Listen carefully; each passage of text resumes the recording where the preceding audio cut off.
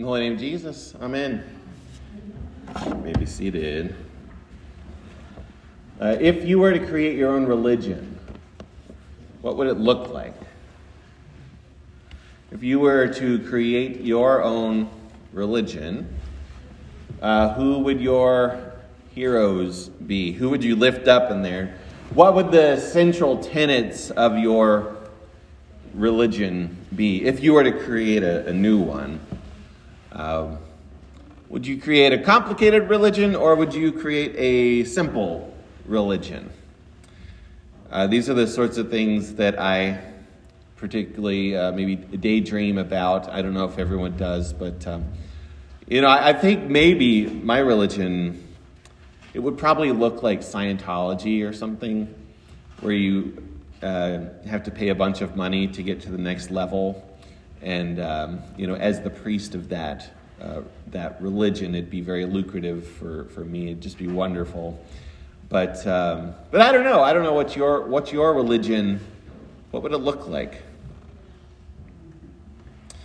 Whatever it would be, and whatever I would call this religion, I do not think that it would look very much like or sound like Christianity. I don't think there is a whole lot in the Christian religion that people would just come up with on their own because it seems like a good idea to us.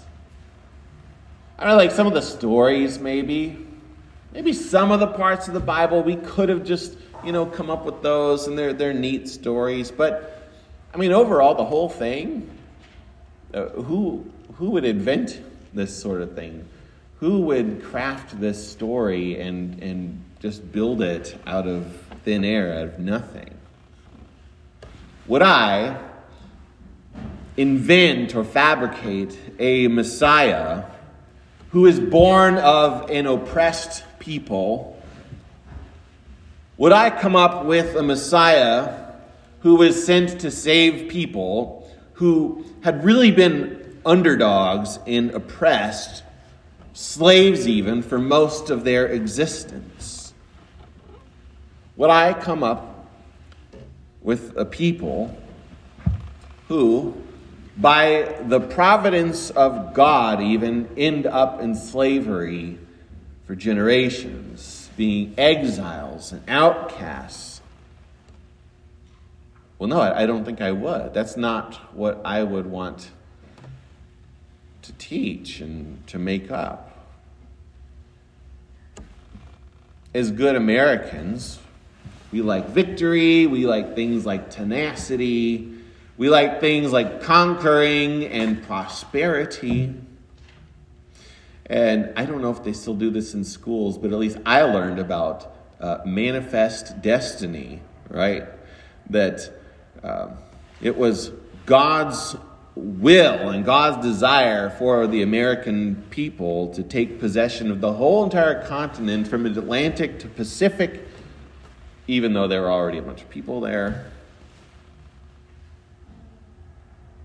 Now, if you're not careful, patriotism will easily turn into your religion, with government monuments as your temples and election cycles as your own church calendar.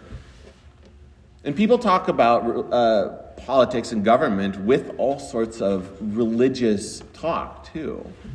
All these things are sacred and holy rites and things like this. And that's kind of what we do as humans. We set up our own gods in the place of Jesus. Maybe we even use the name of Jesus or Christianity in general, or just God, whoever you determine that to be. We do that in order to validate our own new gods that we came up with. And it is not hard at all to find things in your life that you are absolutely religious about. I know you are. I am too. Before I was a pastor, one of the biggest obstacles was there was a show I like to watch on Wednesday nights. And if I became a pastor, I didn't know if I would have my Wednesday nights open. I was so religiously devoted to that show. Luckily for me, though, it ended right before I was ordained, so I didn't have to worry about that. Isn't that convenient? But you have all these things too. You do. And you might not set up a whole religion, and you might not write your own catechism and put these things down in writing and codify your system of belief, but other people, they may have already done that for you. So, in light of all that, consider the continuation of the Christmas story which we received today. After the Magi, after the wise men leave little baby Jesus there in his manger, after they give him the gifts of gold and frankincense and myrrh, Herod the king wants to kill him. So he doesn't send detectives in there and say, find out who this kid is. He just kills all the male children under the age of 2. Now, we do live in an age in which children are regularly sacrificed for the sake of our own convenience. But this has been happening for a long time. It's awful. Now, some scholars will tell you that the slaughter of the holy innocents in Bethlehem, it's not really a big deal because Bethlehem is a small little town, and so this may have only been 10 to 15 children. Artwork, there's just it's gruesome in all of the art. But even if it was only a couple children, even to kill all of these children in a town, that's something that is felt and mourned and remembered probably forever. And I know that because we still remember it today. And the story even still brings me sadness to hear of this and to think about Bethlehem and all of these families mourning, because those are my brothers. St. Peter reminds us, beloved, do not be surprised. Do not be surprised at the fiery trial when it comes upon you, as though something strange were happening to you. The events that happen may be surprising, but that they happen is not. We had Pastor George Rakos' funeral this week, and in the funeral liturgy, there's all these prayers, and they mention events which we just don't understand, things that we don't understand. I'm sitting there kind of thinking I do kind of understand this. Death, is that surprising? It shouldn't be at this point in human history. We're surprised that we get sick and that we die. How is that surprising? But it is a miracle and a pure gift that any of us are given one more day to breathe and to walk and to live. Because my own sinfulness, as we confessed earlier, what do I deserve? Well, I deserve punishment, wrath. My own sinfulness drives me into all sorts of suffering. But it's not really suffering, it's consequences for my own sinfulness. Is it suffering if my hand hurts because I put my hand on the hot stove? Well, no.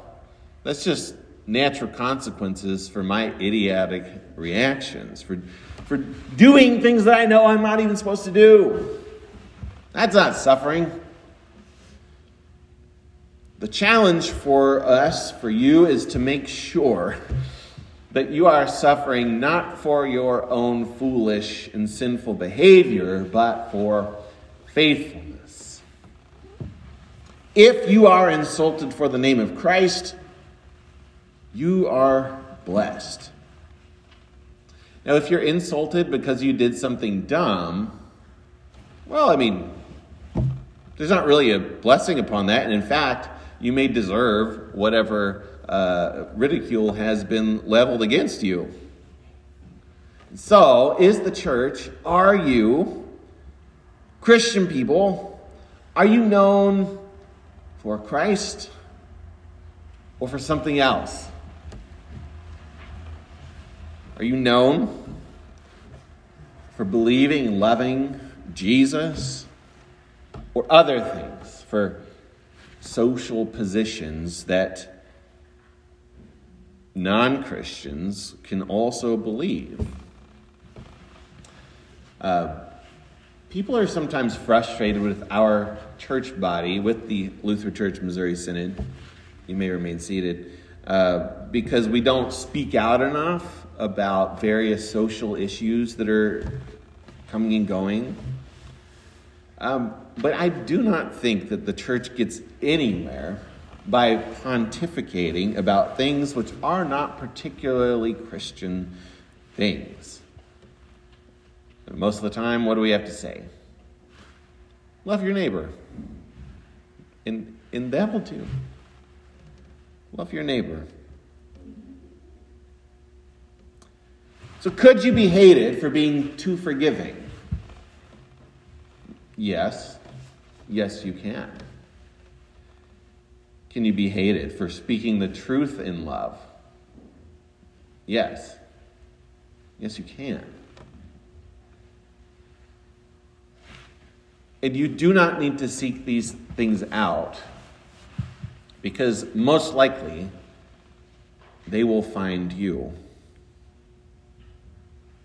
And when you are called upon to give witness to Christ, you will.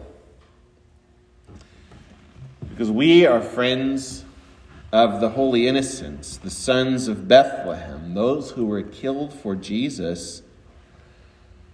And since then, we have not developed a tactic to avoid these sorts of things. We don't have a strategy for avoiding suffering, but only for remaining faithful. That is what we teach our kids to do, to be faithful even when things get tough, even when it's difficult to be a Christian. That's why you're here. That's why we repeat the same stuff all the time. You are being trained to follow Jesus by actually following Jesus. And you confess the creed here because someone out there will ask you, and then your made-up religion just won't do. Not even mine.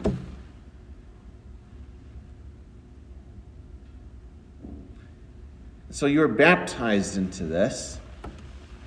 So you are fed with this. It is your beginning and your end. It is your birth and your life and your death and your resurrection. That's what we're doing here. So could we have just made all of this up? Would the martyrs have gone out and suffered willingly for this? It seems hard to believe,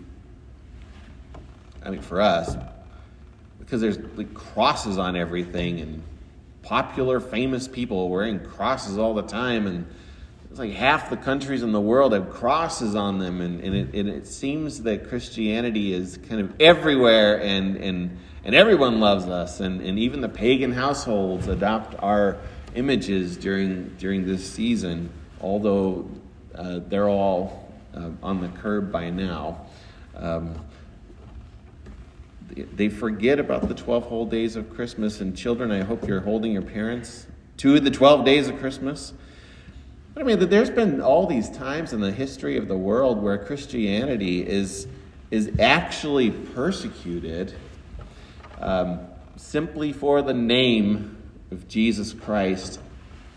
There's been all these times in the history of the world where all you have to do is turn on Jesus. You don't even have to really do anything. They've got you there at the end of a gun or with a knife to your throat. Spit on his image or burn some incense to the emperor. And there's a crazy thing that happens. These people, when asked to do so, to say no, instead they die with the name of Jesus on their lips. From the very first generation. Would I die for something that I made up? Would I die for something that someone else made up? Would you? Don't follow your own personally handcrafted religions. Don't do it. There is one who is worth following, and there's one who is given to us from outside of us. And he comes to us poor and vulnerable. He comes to us fleeing those who seek his life. He comes to us, and even his parents are afraid. But God really does take care of his children. And he really does take care of you, no matter what may come your way. So be faithful and glorify God in the name of your baptism, and rejoice in whatever comes your way. In the holy name of Jesus, amen.